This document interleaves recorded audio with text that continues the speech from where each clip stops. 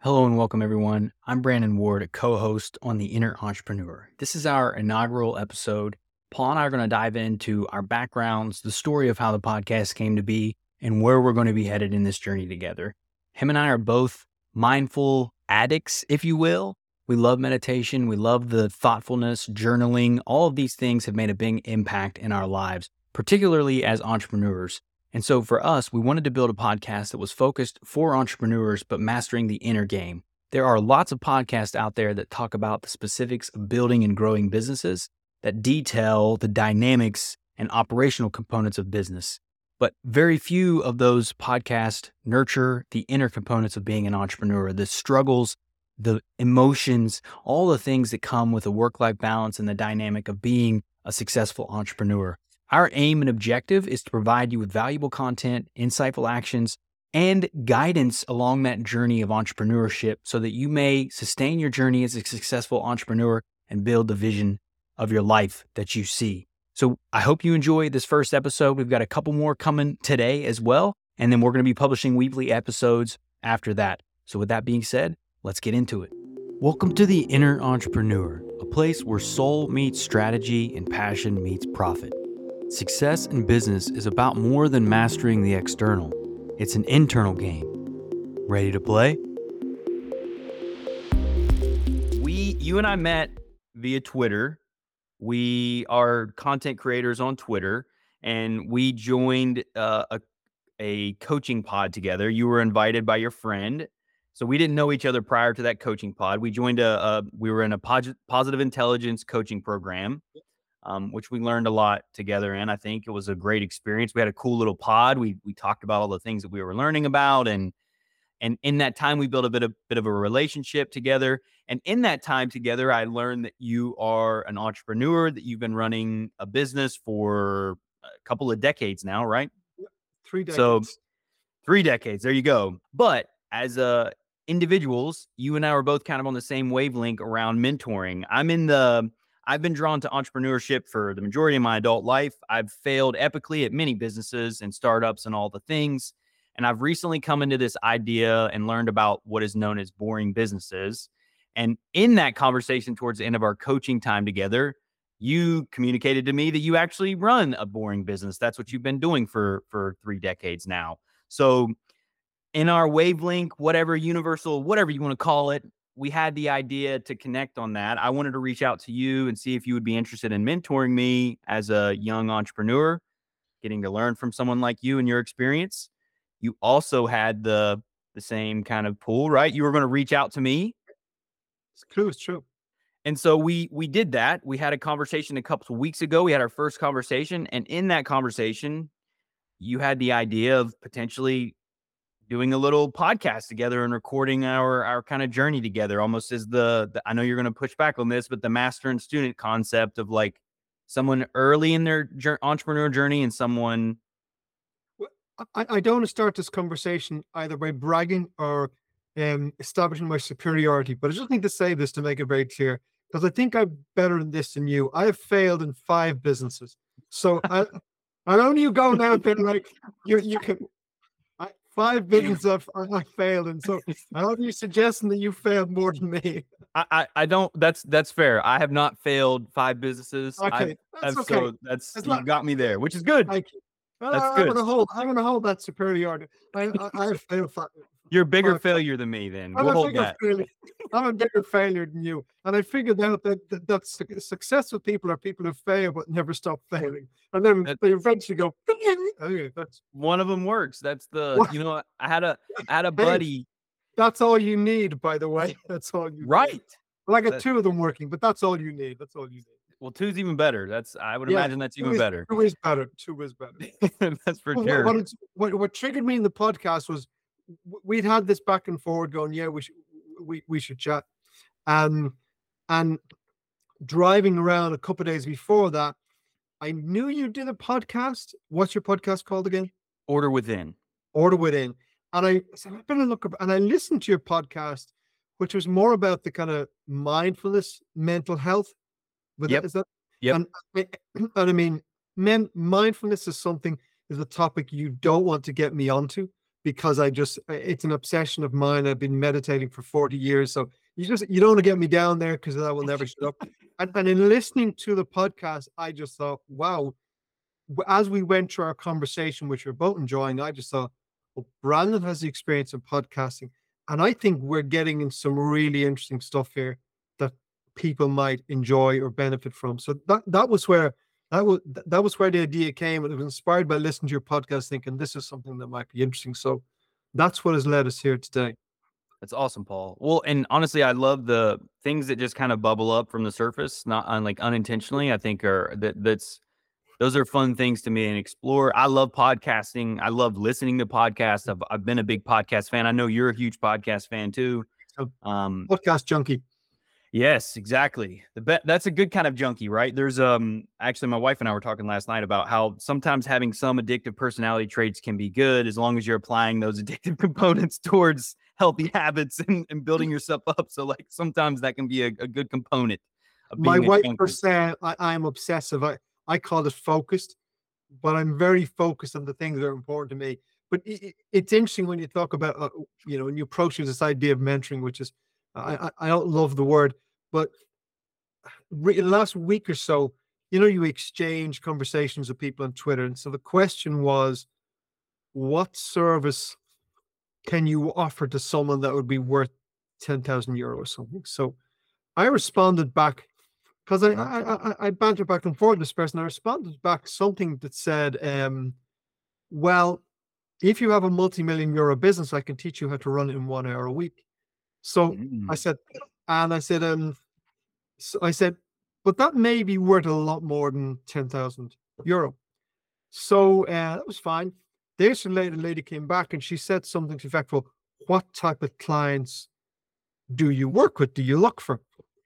And by her coming back to me, I thought, whoa, slow down. I never said I was looking for clients. So I responded to her and I said I could teach someone how to run a multi-million euro business in 1 hour a week. I didn't say I would. I didn't say I would do it. And it made me think, because it's not the first time I've been asked or something like that. And mostly I go, business mentoring? No, I don't want to go there. And it's not the first time I've been asked. But my answer was very, very interesting. And it gave me an insight into myself, because my initial reaction was, you can keep your $10,000, I've more fun things to do. So, and I thought to myself, because I enjoyed our conversation, I thought to myself, but we talked a lot of business. So what is it? And you didn't offer to pay me 10,000 euro, which I'm very offended by. But I'll just expect an invoice to come at the end of this then. Yes, weekly, every week. So I thought to myself, what is it that if someone's going here, if I pay 10,000 euro, you'll do this, and I go, no, I won't. And yet I'm interested in doing it. So I thought to myself, what is it? And I said, do you know what? I'm not so much interested in business. I'm interested in the person someone has to become to run a successful business. That's what really excites me. And I ended up later in the week, I haven't published it yet, writing a thread on the 5 or 6 steps to running your business in this way. And as I was writing the 6 steps, I got to the end of it, I thought, but here's the hardest part. The hardest part is becoming the person who can do that. And that's, the steps are easy. I could list them off to you in 5 minutes. Becoming the person who can do that, that's the really hard part. But I realized that's what excites me. What excites me is someone wanting to become the person who can be the entrepreneur. And it could be anything. It could be become an artist. What excites me is the person who wants to grow and develop. And it just happens that their work of art is building a business. Now, I find that enormously exciting. But if someone just wants to have a business conversation, it's like dull as dishwater. I've been there, and you keep your money. So and there's tons of good books, and like from that point, Paul, I think because it's more tactical. Like you can have strategic kind of tactical conversations around the mechanics of running successful businesses. Yeah. But I think that's a thread between you and I that exists, and that's why this has prompted us to do something like this too, is we both have a deep love for personal development, self-mastery, and you're like, that's what I've come to realize, is that having the ability to develop yourself, to achieve certain things in life, you have to work on yourself first. I didn't understand that when I was younger, but you really do have to make yourself into a person that can do certain things. And I find it interesting because ultimately, Paul, I think in my mind, the goal is, in a lot of ways, for these conversations, is to help people develop themselves to become someone that could run a business successfully in a minimum amount of time in a very strategic way, the way that you've learned to do over your career. But how can we help potentially shortcut some of that? What are some of those lessons along the way? And how does it always, because ultimately it ties back to us as the individuals who are doing the thing, who are trying to achieve the thing. And I think that perspective is it's empowering, because it's not like you can spend your whole life worrying about and studying strategies and tactics and all this stuff. But if you're kind of jacked up internally, building something meaningful, at least something in a I think a fulfilling, healthy way, is going to be very difficult if we're out of sorts, Yeah. right? Like, and I think that was something that when we talked in the past, that was interesting about your journey and where you started and kind of where you are now, is you were kind of internally a bit of a mess with dealing with the situation that you came into with your family business in a lot of ways, right? Like, you kind of, would you say that like if I remember correctly, and we can kind of get in, because I think it would be helpful, Paul, for listeners to understand kind of your arc of the journey. We can talk a little bit about, I'm super early. I'm like, we'll talk a little bit about how I tie into this, but I think more, but like for you early on, I think what was very interesting to me is how you kind of had to reset your mind around your business and how you were thinking about it, how you had to kind of separate components of yourself and what you wanted in the business itself. Because if I remember correctly, the business you were running was actually doing pretty good, but you were struggling with the fact that you were running a business, right? Like, Well, do you want to? the arc for me was loving a business very early on, and maybe that's the entrepreneurial part, the foundation, the starting. Moving into hating is a very strong word, but being very miserable in the business for a long time, and I'm talking probably 10, 15 years or something, which is a long time to be miserable, but that's the stupid things we do. And then returning back to a love for a love for the business. So when I left, when I was about to leave school, my father wanted me to had an electrical contracting business. He wanted me to become an engineer so I could move into that business. And we had this sit down, father-son conversation, and then he goes, "I'd like you to now go engineering college, become an engineer, and then come in and come into the business." And I said, "Dad, I'm not going to college. I'm done with education. It doesn't. I mean, I'm not an academic. This doesn't suit me. I'm done with education. I'm 18 years of age. I want to work now. That's it. I'm gonna go. I'm gonna go and work." And he was frustrated with that because his background had been one where they didn't have a lot of money, and he would have liked to do lots of things that his family couldn't afford for him to do. So he ended up at maybe 14 years of age, taking a trade, becoming an electrician, and eventually founding his own business. So for him to be able to gift to me, go to college for 4 years, I'll fund it, blah, blah, blah, blah. And for me to go, I don't want to do that. He was going, "What? Are you crazy?" Um, and Yes. yeah, I'm crazy. But his golfing buddy's son had just maybe gone to the previous year, had gone to college, so he thought it was a natural thing. I don't know how I had the wherewithal to know it wasn't for me, but I just knew that that's enough for me. I've left school. I'm finished with it. We move on. So now he knew I wasn't going to move into his electrical contracting business, but never wasn't going to happen for me. And he said to me, "I have an idea. I have an idea that I want to start," or I can't remember if he'd already started, but I want to. He said, I want to move out of contracting in time, and I want to move into distribution." He said, and there was no business there. He hadn't. He said, "I want to set this up. Would you do this for me with me?" And I said, "Well, that sounds exciting." So now we're selling products to the industry. We're not, we're not hands-on doing the work ourselves, because that's kind of what I want to do. I see an opportunity, and he spotted an opportunity. And I said, "That's exciting." And that was very exciting for me because he was involved in contracting. He knew a lot of contractors, and we were now bringing in these products. And our first warehouse was literally a cupboard you put a couple of shirts in. That's a big one. I can still picture it. I can still picture the room it was. It was in a small room in a small house, and that was our warehouse. And it was to me, those early days were very exciting for me. But he was still heavily involved in this contracting business. My sister worked with him in his contracting business.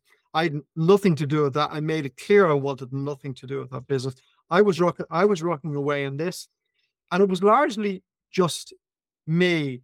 There wasn't much going on because it was just starting. It was largely just me. I had a bike that I did deliveries on. 18 years of age, and I did delivery on a bike. And it was a fun time. It was an exciting time. I was largely on my own also. So, I mean, I'm not saying my father wasn't involved, but most of my days was doing my own thing and dealing with customers.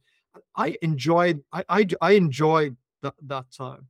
But what happened over a period of years is that business became more successful and became bigger, and therefore more people came into that.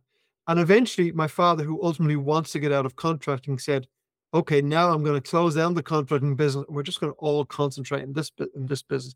And my father had a dream that probably went sour, but a dream to bring all his children under the one roof into a business. So this stage, he brought my brother into the business as well.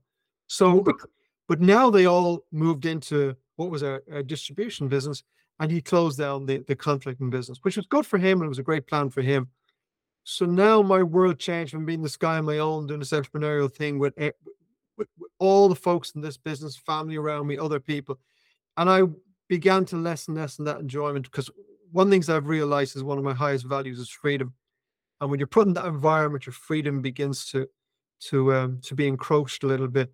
But this was now maybe 5 or 6 years into this journey, at which stage I was just newly married, buying a house, and I was really focused on that sort of stuff. And so over the next probably 5, 6 years or so, until I got into my early 30s, then eventually my father retired, left the business, wanted myself and my brother and my sister to run it, but that just didn't work out. That was just chaotic. My brother and sister are great, very intelligent people, very capable people, but they're not entrepreneurs. So you're putting a square peg in a round hole, but you were trying to get them to work with someone who was an actual entrepreneur. And it was just war. So, so I found myself in a situation. Now I was married, had a mortgage, young family.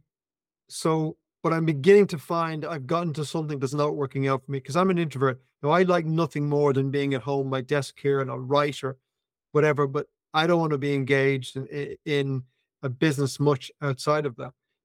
But now I was very heavily engaged, and the family was imploding because it just wasn't working. And eventually, we decided that our decision was forced upon us. My father was gone from the business.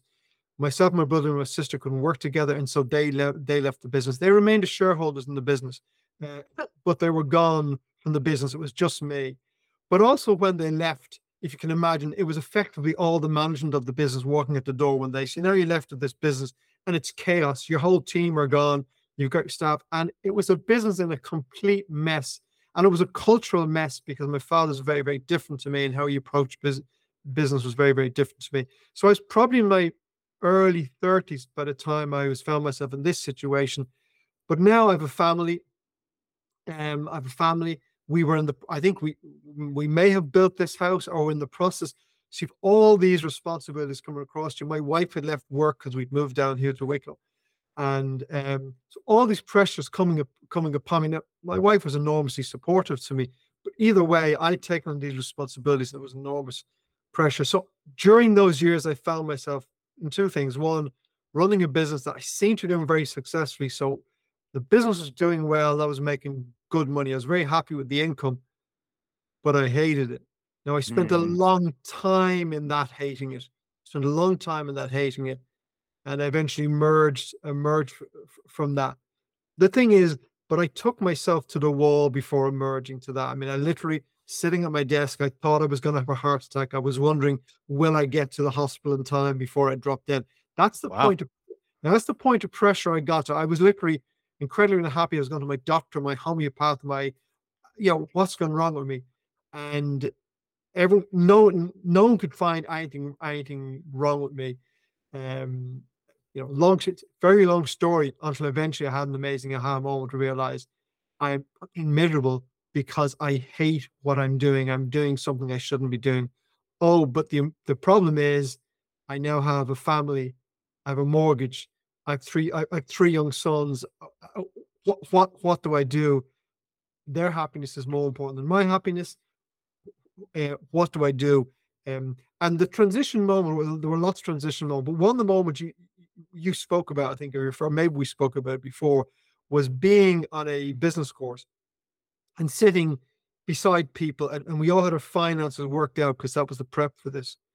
And looking to my left and looking to my right and seeing what people's incomes were because they had their net worth, and I had mine in front of me. And as soon as I saw theirs, close it over. I didn't want them to see mine. The reason I want to see mine is because it had conversation. We'd all had conversation because we were here to learn. So I was talking about how miserable I was, thinking, yeah, I'm miserable, but I'm earning 5 times what you're earning. That's it. So I closed it over, but it wasn't a aha moment because I can still remember clearly because the penny dropped for me as going, okay, so in our lives, there's a number of things we have to get in order. And in the world we live in, money is one of those things. So I have the money box ticked. I'm doing really well at that. I'm way ahead of most people. That's okay. You need to be happy also. I'm very happy in my home life, but in my work life, I am miserable. I mean, I'm very close to the bottom of this. But don't confuse the two problems. Is there a way in which I can keep the money box ticked? Because why start from scratch? Why join the bottom of the queue and start? It doesn't cause other problems. And and that was when I came across a guy called Keith Cunningham, who I've learned a massive amount from. And I realized here was someone who ran small businesses. When I say small, I mean business of 5 million plus. So I don't mean businesses of 200 or 300 million because they don't relate to small business owners. Um, and I began to realize that he knew how to run a business in a way I didn't. And I thought, okay, so I keep the income, I keep the business. I know it's hard, and I learn how to run a business properly. And that's the personal journey. Can you become the person that can do that? So that's It's a very long story. no, it's amazing though, Paul. Like I think that's the arc though, because that's the personal development that we're talking about. You like being aware that you have something of value, like even though you're personally miserable in the situation that you're in, recognizing that you have a tangibly successful business that you've been running, even though you're miserable doing it, there's a real asset here that you have. And so maybe instead of nuking the asset, maybe I Yeah. can work on myself and make me work with the asset that I built. Right. And it sounds like that's kind of the decision So point. one of the dropping things was there were several reasons I was miserable in the business. One is that it's not my nature to be engaged with people all the time. It's my nature to be quiet in solitude. I'm an introvert, so that's what I love. That's my nature. It took me a long time to accept that because initially maybe I didn't accept that. I thought, well, I should be something different. When we live Uh, in a very extroverted driven world too, Paul, Even right? and you've responsibilities. You're a man. Get off your selfish ass and get out and do something. So I realized that, but also at the time, the culture in the business, the culture that I inherited, was horrible. I mean, it was a horrible Mm, place to work, and it was a very aggressive place and a destructive. But that's what I'd inherited, and also it's what I believed successful people did. That's how they operate. And then I had to look at my own nature. And at this stage, I'd been meditating since I was 18 years of age, so I was familiar with the peaceful state of mind and that interconnectedness. And I just knew that wasn't my nature. That whether I had to chat to you about a difficult issue or an easy issue, being aggressive with you is not my approach. Being destructive, being manipulative, that's not my nature. But that seemed to be how successful people did it. And I had to go, okay, so that's not how I'm going to do it. So I'm going to turn a business that reflects me.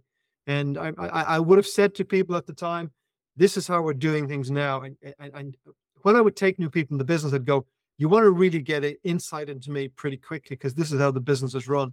I run the business to suit me. You will either go, I love this way of being in business, and you will love it here. I'll go, I hate this, and then I'm not changing. So why don't you go work somewhere else? So that's kind of the approach I took. So So that's the personal growth. It took me time to emerge in an environment that expected something completely different of me.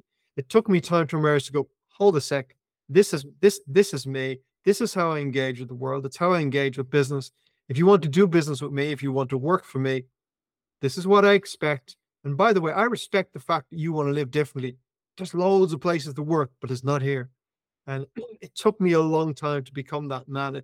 The personal growth is the hardest part of it. And to face up to other people's expectations of you, other people's expectations of how you should run a business.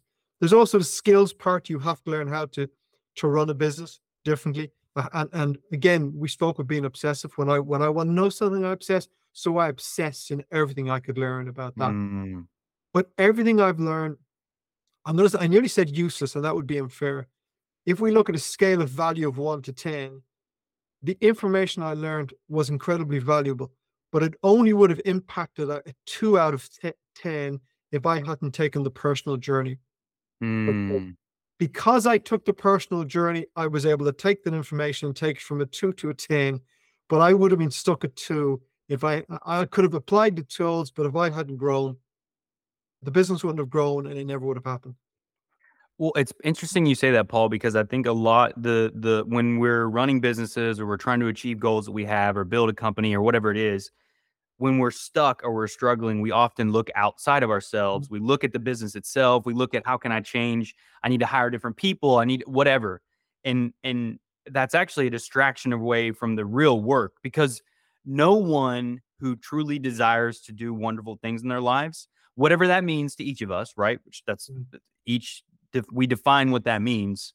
But none of us can do excellent things without working on ourselves and doing that hard work initially because that's why there's this whole world that we live in and there's all these ways to escape that work and burying ourselves and building a business or working on our company is actually a way to escape that very important work of developing ourselves into the leader that we need to be because in my mind, Paul, what you're describing is your evolution as a leader and that's all driven by your personal development. Like you can be an introverted leader, but as Mm. you learned early on, the more extroverted, maybe more aggressive approach didn't align with who you were personally. And so you had to rework your company culture, what that meant to you. And then you had to go about doing the hard lifting, the heavy lifting of actually applying that stuff. You had to communicate that to your employees. You had to communicate that to new people that you're hiring. You probably had to communicate that to vendors and customers and all the things like, so that's a huge reset and takes a lot of courage and effort and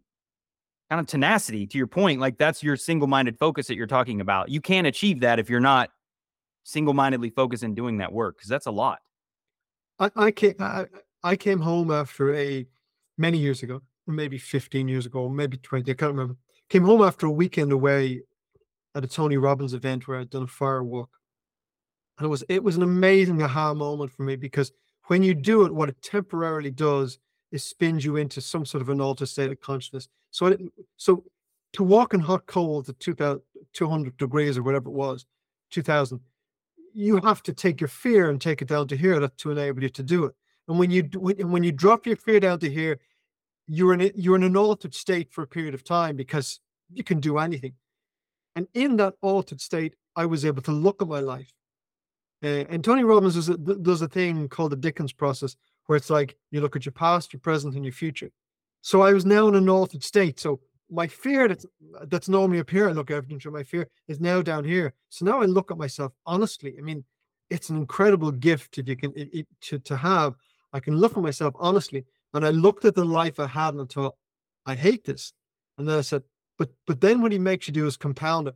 Well, nothing will change. What will you be like in 1 year, 3 years, 5 years, 50 years, 15 years, 20 years?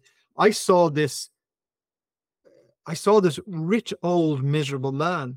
Yes, sure, you Mm, built a business, you'd made lots of money. I actually saw an old maid, gray haired, gray pallor, in a great suit, just this gray old man. This was the image I saw. And then mm, and it's horrible. And it gets you into an emotional state where you have embedded this. And so I had a sense of certainty. If I stay in this path, that is who I am when I'm, say, 70 years of age, 75 years of age. And then it goes, okay, well, what if you stepped onto a different path and created the life you wanted to live? the life congruent with who you are, what would that look like? Well, I start seeing a very different journey. I start Mm. seeing a guy full of life, full of enthusiasm, full of passion. And I saw a guy then living an amazing life, but getting to the end of that life, and this guy, the gray guy, getting to the end of life is going, I never lived. Other Mm. guy getting to the end of life going, what a ride. That was something else. So the beauty of that was that I got to experience both. And I said, I don't know, I don't care what the cost is. I'm walking this road. I'm never walking that road again. So that was an incredible aha moment. The interesting thing is though, my life began to change enormously from that moment because I just made a different decision. And so you're right, you fast forward 2 or 3 years, and it was evidence to a lot of people that I had changed and my life had changed. And we used to be dinner parties with friends. I would relate a story because the time was so fresh and I was so passionate about it, so enthusiastic. I would relate a story about the massive change and all this sort of stuff. And my wife would interject and she'd go, you're missing something, you're missing something. And I go, what did I leave out? She goes, well, the story's true, but what's the but? What you're not telling people is the 2 or 3 years of misery in between. She goes, you're not telling people that you came back and the chaos because you want to change everything in your life. You're not telling people how hard that was for you in the business to, to change all these dinosaurs, to communicate to everyone, to your family, that this is how I am, this is who I am now. And she said that was a couple of years at least, I can't remember, 2 or 3 years of incredibly hard work to get that. And she used to say to me, not telling the story, but see, that's my nature. I go bum the exciting story. And it's literally only in the last couple of years I've realized she was right. That that's the most important part of the story. Because if I Mm. because if I miss that, particularly I'm 57, so particularly if I'm speaking to someone 30 years younger than me, and I omit that part of the story, then what they have happens is they get into a moment in life where they see these ambitious, exciting goals and they decide, I'm living this life. And then 2 weeks later, it hasn't happened, or 2 months later, and they go, I'm a failure back to my old life. So I'm not saying everyone will struggle for the 2 or 3 years that I did. I'm saying it's a possibility. And most very successful people I know who've created their lives they want have jumped through hoops over a period of time. So I think it's really useful to go, I did massively shift my life. I did largely create the life I wanted to live that I live today. But the journey was hard. And my experiences, because I've attended lots of courses and I do lots of that sort of stuff. My experience is that a good 80 to 90% of people don't walk the road. So they take the learning in and they're all excited. But once their enthusiasm wanes, they go back to their old ways and then they complain that it didn't happen for them. Mm. So the hard story is probably really important. If it was easy, everyone would do it. Paul, that's exactly why I'm excited about these conversations because there are a lot of people in my generation and younger that miss that whole 2 to 3 year period. We see just like you Yeah. said, the desire to change and the end state. We don't realize that there's all the work that has to happen between that. And something that I've come to know is just chopping wood and carrying water. Like that's a kind of a Yes. Zen moniker, right? Like, before enlightenment, chop wood, carry water. After enlightenment, chop wood, Yeah. carry water. Like ultimately, you got to do the work regardless. And I think, especially now in our kind of instant gratification driven culture and world that we live in with social media and everything, people glaze over the gross, hard, bumpy, challenging parts to present this flowery image of life. And it's bullshit, like for the most part, because you have to put in your time. You have to, and I think particularly younger people don't like to hear that because we want the thing now. But I love that you're sharing that because if you are committed to living an excellent life, whatever that means to you, you have to realize that if you're not living that life now, it's because you're not in a state of existence that's reflecting that way of life. That's not like the potential's there. You're feeling called and pulled to this vision, but we literally have to reshape ourselves, just like you described. You had to go out, communicate to everyone in your life, your employees, your customers, your family, this is who you truly are. It's going to be a painful process because you've known me this way, but this is who I really am. Mm. And we're going to work together. And for the people that you love and the people love you, they'll ebb and flow with it, right? It's not going to be easy, but they'll make the moves with you. And so I think it's important that people understand that. Like there's work that has to be done. That's also the joy of it, though. Like you were just saying, if stuff was easy, everyone would do it and there would be no fulfillment or satisfaction in the accomplishment of the feat itself. Like you're climbing a treacherous. I was just talking with Ashley about this last night, like my wife, Ashley. And if you, the bigger the vision, the bigger and chaotic and tumultuous the mountain is that you're climbing. It's not just this straight shot. You're going to be wrapping all around the mountain, going through all this terrain. You're going to fall down. But that's what makes it so epic when you do it, because everyone else is down at the base going, man, I wish I could get to the top of the mountain, but they haven't activated their courage yet to take the journey. And like that to me is the journey. Also going, hey, look, Brandon is so lucky. Look at Brandon up there. He is so lucky. At times I'm reluctant to tell people the details of my journey, because people get stuck in the details and they go, that worked for you. And they go, the details of the journey are irrelevant because all our journeys are different. It's that I made the journey. But the other interesting thing is, what else do we expect? What else do we expect now? I mean, if you decide now that you want to radically improve your fitness, you're a couch potato, you want to get fit, lose weight, and you want to, become really, really fit. Do you expect that that's going to happen in 1 week? You go, no, I'm going to have to change my lifestyle permanently. I'm going to have to exercise continually perfectly. I get on a bike 4 days a week. I go to the gym 3 days a week. That's what I do. Now, some people maybe I'm fit. Thankfully, I have peers who are much fitter than me, so I have something to aim for.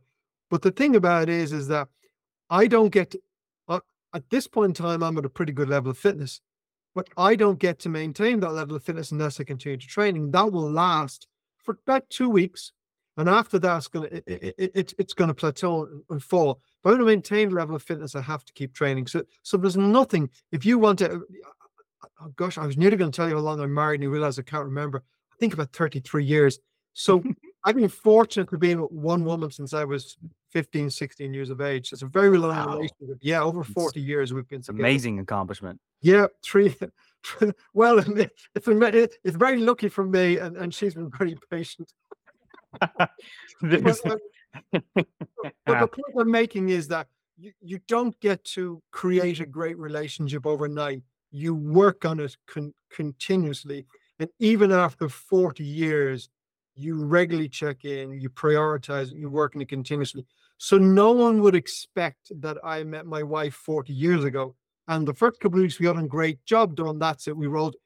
No one would expect that. They'd go, no, you're going to be together for 40 years. And if it's a good relationship, you're working on that all the time. So why do people think that they can build a business or grow wealth over time? Because I've often said to people, I do know a number of wealthy people. I know nobody who got there quickly. It may be possible to get rich quick. I just don't know. I can't talk about it. I got rich slow. So I can't help anyone who wants to get rich quick. I'm not saying it can't be done.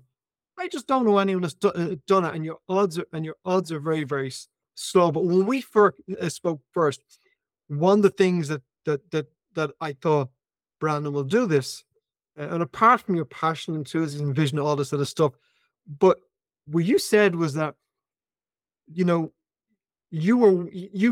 accepted the fact that certainly for the first 18 months, 2 years, you were going to be hands-on in every part of this, but you were going to be the worker. You were the worker. You would be doing all the work. And if you set that up properly and that got and all working properly, then you would look at maybe bringing someone in and moving on to a new franchise. And then you realize, I have to do the work, do the work again. But the willing, and the other thing you said is not only were you willing to that, but you would enjoy that. I thought, okay, now he understands that if I'm going to enjoy the process, you will love the outcome, but if you're not enjoying the process, because if you just want me to pass some nuggets of wisdom to you so you can skip right to the end and go, I can't help you with that, bud. But if you're gonna work it, if you're gonna walk a road for many years, well, maybe I can help you with that, because you might come across some road signposts and go, what the hell's that? And I go, yeah, yeah, we all get there, that's part of it. But that part, so yeah, there may be a whole audience just go, I'm not interested. Tell me how I can become a millionaire in 6 months. I can't, because I didn't do it. I'm not going to talk about anything I didn't do. Um, I but love that, Paul. I I love the concept of getting slow rich too, getting rich slow. Like I don't think it's more practical. It's the way the majority of people do it too, to your point, right? I don't know anyone personally. I know some wealthy folks. It took them a long time to do it. I don't know anyone that's been an overnight success. And I think even the people that are overnight successes, that's actually a media shift on their story. If you really look into the weeds and go into it, they had been at that thing for several years before they had a moment that spiked. Like the viral moment is a thing that's attractive, but people don't realize is that you eat shit often for many years before you have that moment too, to your point, right? Like without that work, without the willingness to kind of roll up our sleeves and get into the mud a bit and do the work itself, it's going to be really hard to build anything, I think, of substantial wealth or meaning from that perspective. I don't, unless you're scamming people, maybe that's the way to do it. But yeah, I mean, I just don't know any other way. And I changed my name on Twitter recently to the Mindful Millionaire, because I've been thinking for a long time what to call myself, and I was really reluctant to do. We spoke about this earlier. This notion of talking to people what you have and bragging is something I'm very uncomfortable with.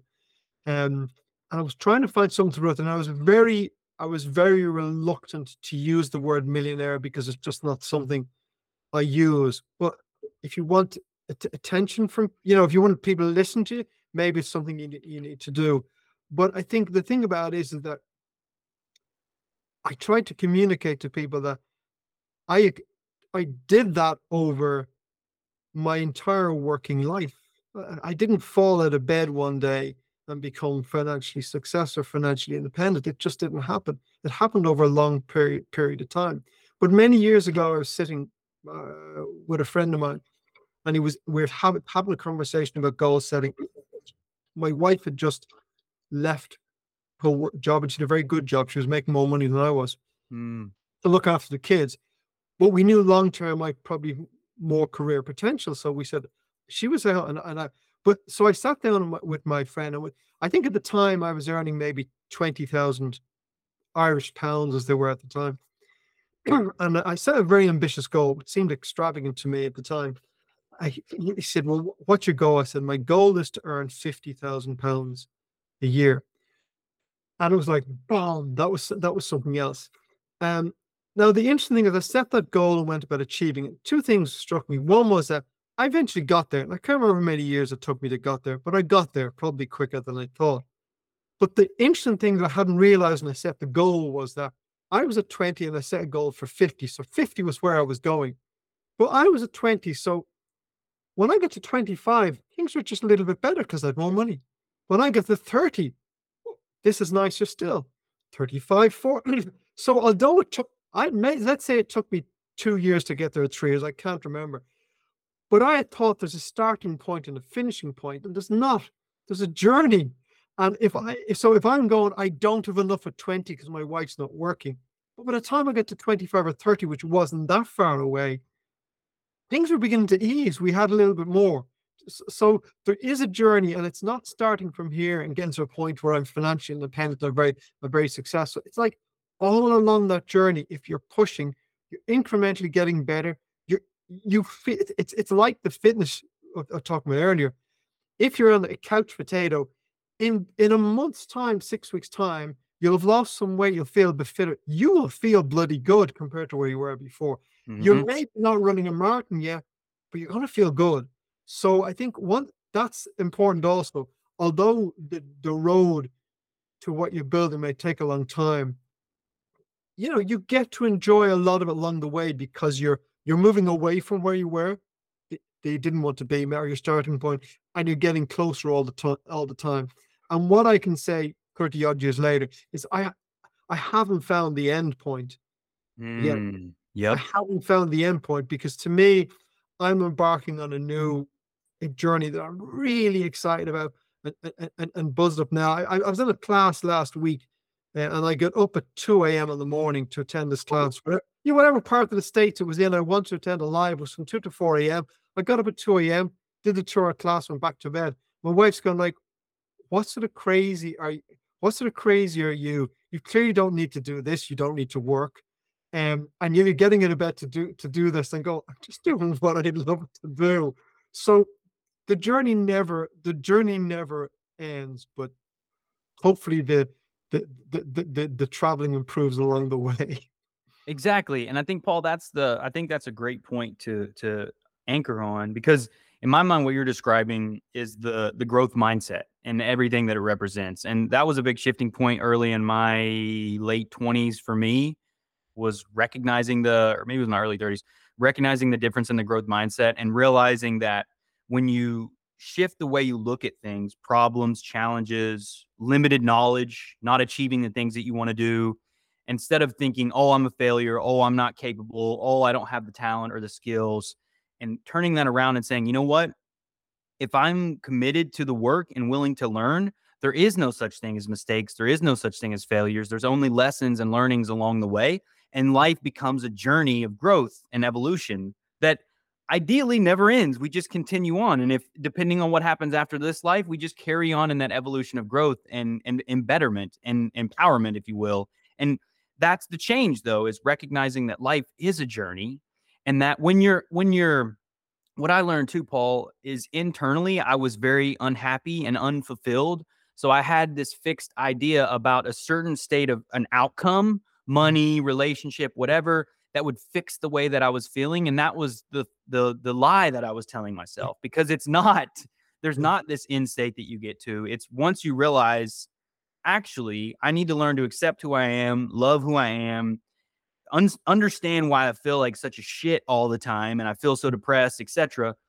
Get into the root of who you are and then allow that person to bloom out, man. Like, become who you are and live your life to where your life becomes an expression of all that you are. So for you, that story you just told, you're getting up at 2 a.m. not because you have to or you're stuck, but that's the expression of your growth and the things that you love to do and the journey that you're on. And you're viewing your life as a journey. I mean, honestly, Paul, it's a blessing from my perspective that there is no end state.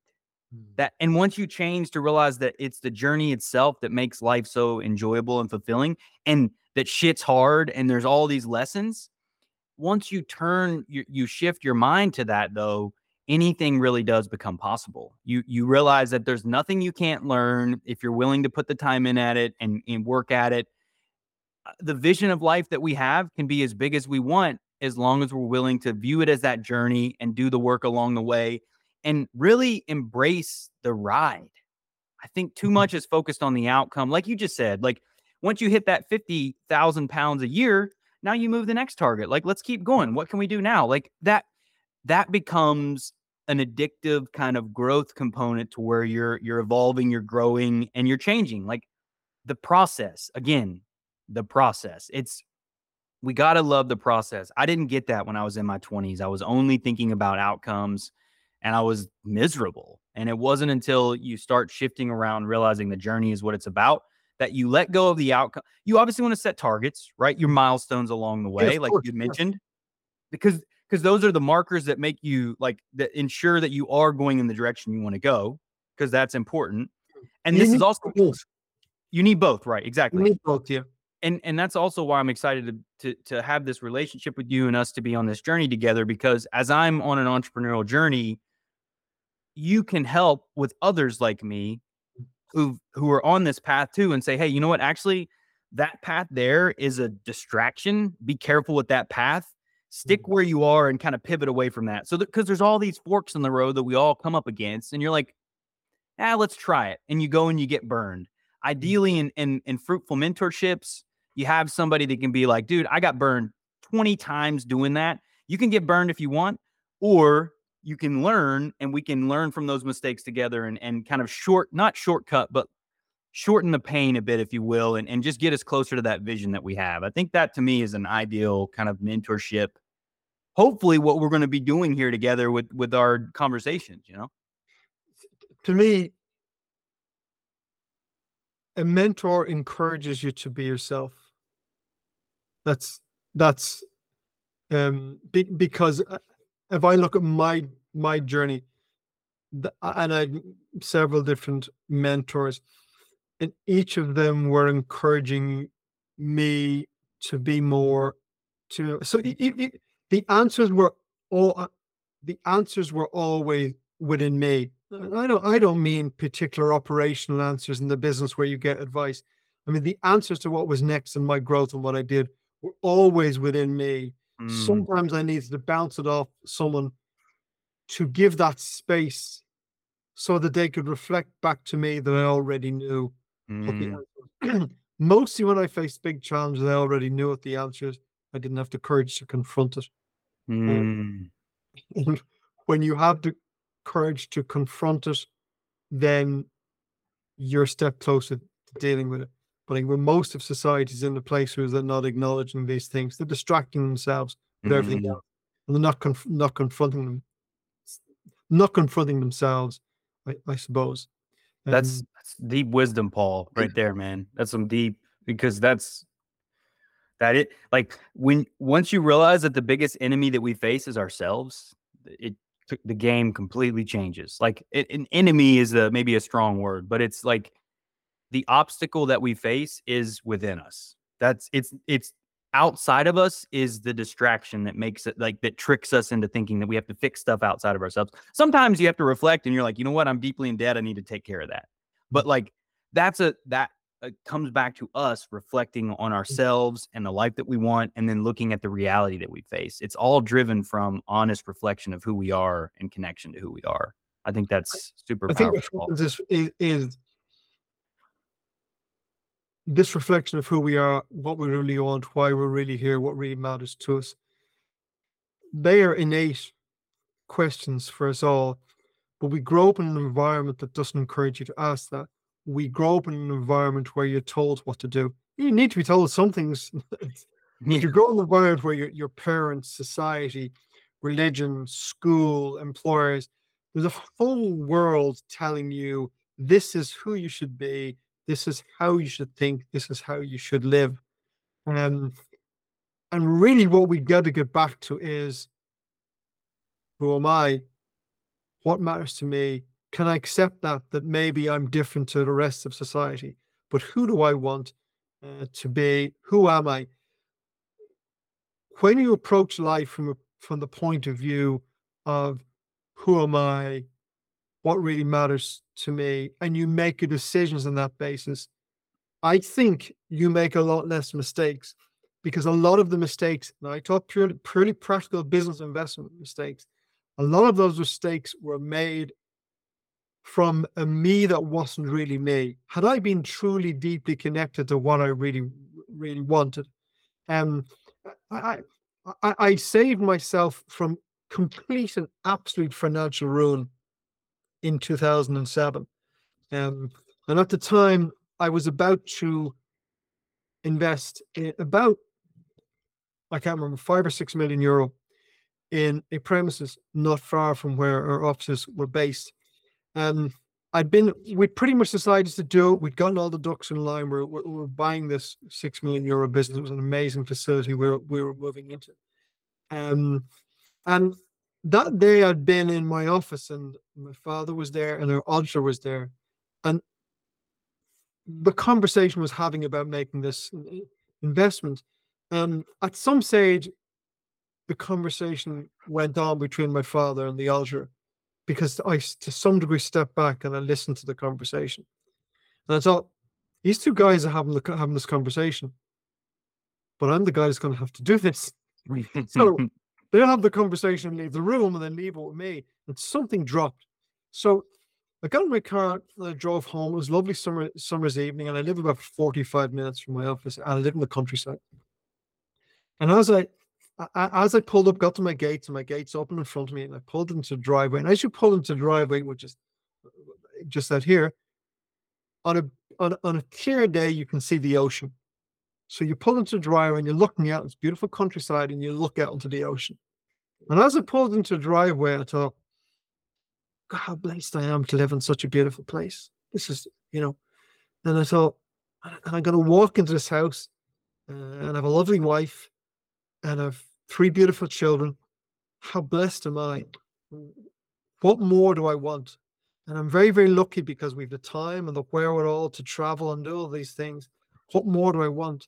So the penny kind of dropped. I thought, if I spend €6 million on this business, who's going to benefit? Like, how is my life going to be better with this? Well, I'll build a bigger business. Okay, but are you buying a bigger house? No. You're buying a bigger car? No. So what's in this for you? And I had the realization there was nothing in it for me except ego. Ego is good because I can stand up and go, that building's mine. This is how big I'm going to feel good. But so what am I? Oh, hold a sec. So I was blessed. In that moment, I connected what was real for me and thought, I have everything I want. Nothing I don't want to grow. I have everything I want. Why would I mess with that? So the following day, I went back in. I said, look, guys, deal is off. I'm out. There were a couple of people who were upset with that. A couple of people who would have profited from the deal. I said, no, we're not doing this. Deal is over. That was the end of it. Upset a few people, but my decision was made. That was fine. By 2008, 2009, the financial crash came and the world went to shit and my business collapsed by 60%. What is certain is that I would have lost everything. I would have lost my hair. I would have lost my health. I would have lost my business. I would have lost everything because I entered that recession as a man with a business that didn't owe a penny to anybody. I would have entered that as a business owing whatever €5.5 million or something completely. So I would have lost everything. Best decision I ever made. Now, when I tell that at the time, when around the financial crisis, people were telling these stories, and I would tell the story. People go, "Oh, you're so smart. You're so switched on. You were so clued in." I go, "No, I hadn't got a clue. I had no idea. I knew nothing. I had no idea what was coming down the tracks. I just knew I was going to walk down a road that wasn't right for me." So from that day forward, I've trusted my intuition enormously because my intuition saved me €6 million and saved me from being broke. So that, and I was only beginning to really connect with who I was at that stage, I suppose. But when you get that level of connection and you can, and it's not just a business decision now, it's what's right for me. And it guides you so much more. So it's incredibly valuable knowing yourself and trusting yourself and asking, what do I really want? What do I really need? My life would be very different if it wasn't for that moment of intuition. That's all I can put it down to. Super powerful, Paul. I love that, man. And it's like the tenet of know thyself, like expressed so vividly in that story, because you could have easily went the ego-driven conformist path, which is endless growth for whatever reason. It doesn't matter what you want. And it would have potentially been financial ruin for you and your family and your health and the balance and everything you created. But like that's why defining our success, understanding who we are, what matters to us, the values that we have, the life that we want to live, all that matters so much, because if we don't have the answers to those questions, we're living a life made by someone else. And it's very likely we're going to be unhappy in a life made by someone else. I don't see how you can possibly be happy if someone else is designing your life. You can only be, if you're designing yourself. The massive advantage you have, Brandon, starting your entrepreneurial journey is that. I went through a lot of my entrepreneurial journey not knowing that, and I had to learn it. So I'm not saying you won't make mistakes. We all make mistakes, but I can line up most of the big mistakes I made. And that because I made decisions based on not knowing myself, and based decisions on what the world, other people thought what I should do. I can line up a number of big poor financial decisions. had I made those decisions from the place of who am I, what do I want, what do I really value, what's important for me, I would have made some very different decisions. Mhm. I I was lucky that some people don't survive those stupid decisions. I was lucky to survive those, and I made some costly decisions. I made some decisions I had to write some big checks to get out of. But Mhm. they just turned out to be very valuable lessons. They weren't fatal lessons, and you can make fatal mistakes as well. So you're very, very lucky to be starting an entrepreneurial journey going, I need to be an entrepreneur. I need to understand the business because business has rules, just like science, and that that Mhm. don't that don't care about what I feel, but I need they but I need to start with a place of what's right for me. Am I walking on the right road? Because if you're walking on the right road for you and you take on board, well, I need to learn how to run a business properly because I wouldn't get into a car without learning how to drive a car properly. But so I'm not excusing those skills, they're very essential. But step back a bit before you get into that vehicle you call your business. Am I confident? Is this where I want to be? Yeah, this is right for me. This is and you confirmed that to me and you said, if I gotta be the roll up my sleeves for the next couple of years, I'd love to do that. So you're sitting in the vehicle that you're right.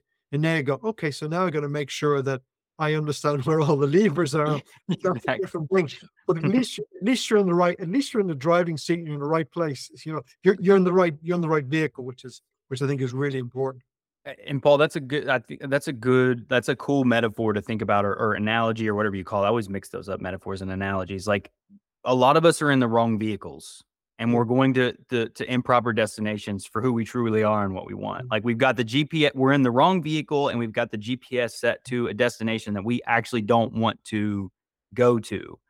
And the problem with that is too is, and this is something I learned earlier as well, is when we do that, we're going to subconsciously sabotage those things too. Because if there's any part of us that knows we don't actually want that, there's going to be all kinds of things that come up in our life that are going to undermine that journey, right? Our car is going to break down. We're in the wrong vehicle. We're going to have problems with our vehicle. And the destination, there's going to be all kinds of problems along the way. I made those mistakes so much when I was in my early 20s and 30s because I was taking someone else's vision and living to a conformist version of what I thought success was. And it's only been as I've gotten older that I've been able to define more specifically what I want, why I want the things that I do. And it's the emotional components to it. It's kind of the heart-centered stuff. Like I think the whole passion, we've talked a little bit about this too. And I think we'll save that for another chat. Like the discussion around passion and being passionate about what you're doing. But getting into the heart-centered reasons of why we're doing things does matter though, because there are endless ways to create wealth in the world that we live in. Truly, Paul, like we live in such wonder. It's the best of times and the worst of times with Yeah. technology, but also all the political madness and everything that's happening in the Mm. world. But if we can clarify a vision and we can know who we are and understand what we want, there's never been a better time to be alive to create a life of your own making. It's insane. It But is, yeah. it's but there's also endless ways and traps to fall into and get lost along the way if we don't have that knowledge of self and Mm. if we don't take the time to reflect on who we are and the values that we have and the things that matter to us because And the there's thing to so be much aware to distract from. is that I call it the inner voice. It's one voice. It's the most important voice and the strongest voice you're ever going to listen to. But you're surrounded. I describe it like standing in the middle of a stadium. And you're standing in the middle of a stadium with 60,000 people shouting something at you. And you're standing in the center and you're trying to connect with your own voice. And for most people, all they hear are the voices of the stadium. That's all they hear. And that voice, that's completely drowned out their own voice. Once you connect with yourself, you stop hearing all those voices. Become so aware and connected with what's going on inside that you can stand in the stadium and it doesn't matter. But, and I've been doing this for a very long time now, for decades, but you still have to remember you're standing in that stadium. There's always influence. There's other people. It's always there. So I regularly, I mean, apart from daily meditation and all this sort of stuff, I regularly sit down and I have my values written down, consistently review those values and go, Mm, is this what really matters to me? Yes, it is. So I continually, and then sometimes I'll start from scratch and go, if I had a clean sheet here, what are my values? What's important to me? And it's always the same thing. So what I'm doing is I'm continually, even though I have been at this for a very, very long time, and you might say very good at it because I'm practiced at it, I mhm, still go, but I'm still standing in the stadium because I turn on my TV, my iPhone, radio. The influence of the world or other people's opinions is there all the time.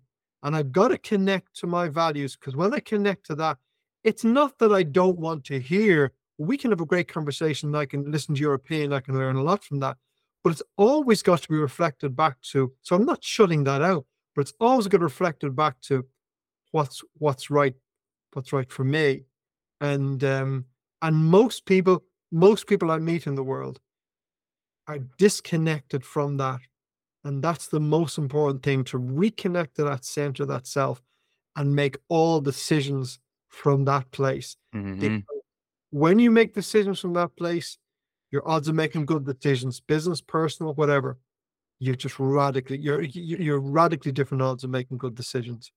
Oh, man, it's awesome, dude. That's so on point, Paul. And I think for me, I think that's a great ending point to our first conversation here, because I think the loud message is you got to connect to who you are. You got to know who you are. You got to know what you want, because there's endless noise in the world, and it's so easy to fall into traps and get distracted by all that noise and listen to all those voices around us. And like you said, I think the stadium analogy is great, because all those people in that stadium, it's the news, it's your parents, it's your education systems, it's all that noise consistently that we're having to filter through. But like you said earlier, as you do the work, that stuff becomes less and less loud, and it's that inner voice.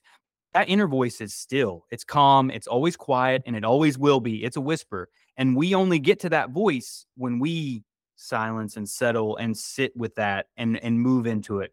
It never yells. The world is loud.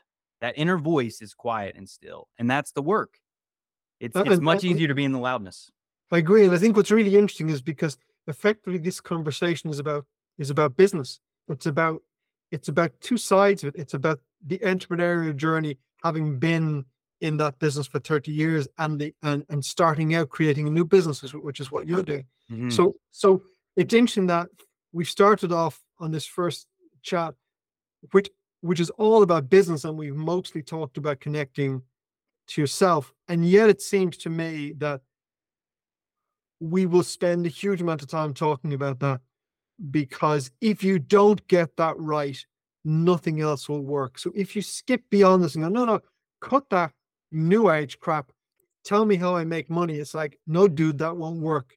That won't, we don't, that won't work. You either make it and lose it, or you'll make it and you'll be miserable. Now, I've done Mhm. both of those, by the way. I've made it, lost it, stupid mistakes. I've made it and been miserable. So they aren't good, they aren't good places. So I think this is the perfect place for us to start and maybe finish this conversation, because it is a fundamental basis, I would say, of everything we're going to talk about. Doesn't matter what we talk about in business, if you're not starting from the right, doesn't matter how great the house you build, if you build in the wrong location, it's the wrong place. And you got to start with the right location, and that's the right location is yourself, and that's where we're starting. Exactly. I think that's it, Paul. The destination begins and ends within ourselves. That's really the crux of it, man. Well, look, I'm super excited about the journey. No clue where we're going and where this is going to go and what's going to come of it. Hopefully, a lot of value for people that are perhaps, because Paul, I think the great thing is there's a lot of people out there that may listen that are in your state and are miserable. They've ran a successful Yeah, business for 20 yeah, years and they're miserable and they can't figure out why. Well, maybe that self-knowledge piece is what they've been missing. Or yeah. someone early in their journey, in their early 20s, or just graduating school or whatever, and they want to be an entrepreneur, but they're not clear on who they are and what they want and what matters to them. Like recognizing that without defining our own success, we're not going to be successful. We No, can't. and the thing is, That's I mean, we can evolve into all those conversations into the steps that you will be talking about, which is the starting of the business. And we can evolve into the conversation of someone who's in, so yeah, I'm 20 years in the business, I'm miserable, it runs me. What practically do I do? We can have all those conversations. So there really is some conversations. But if you want to fix those problems without connecting with yourself first, then you've missed you've missed the point entirely. You've certainly missed the point of of what I think is important from my point of this side of the journey, and from your point of starting out in the journey. I think it that center point of what's important to me, what am I doing?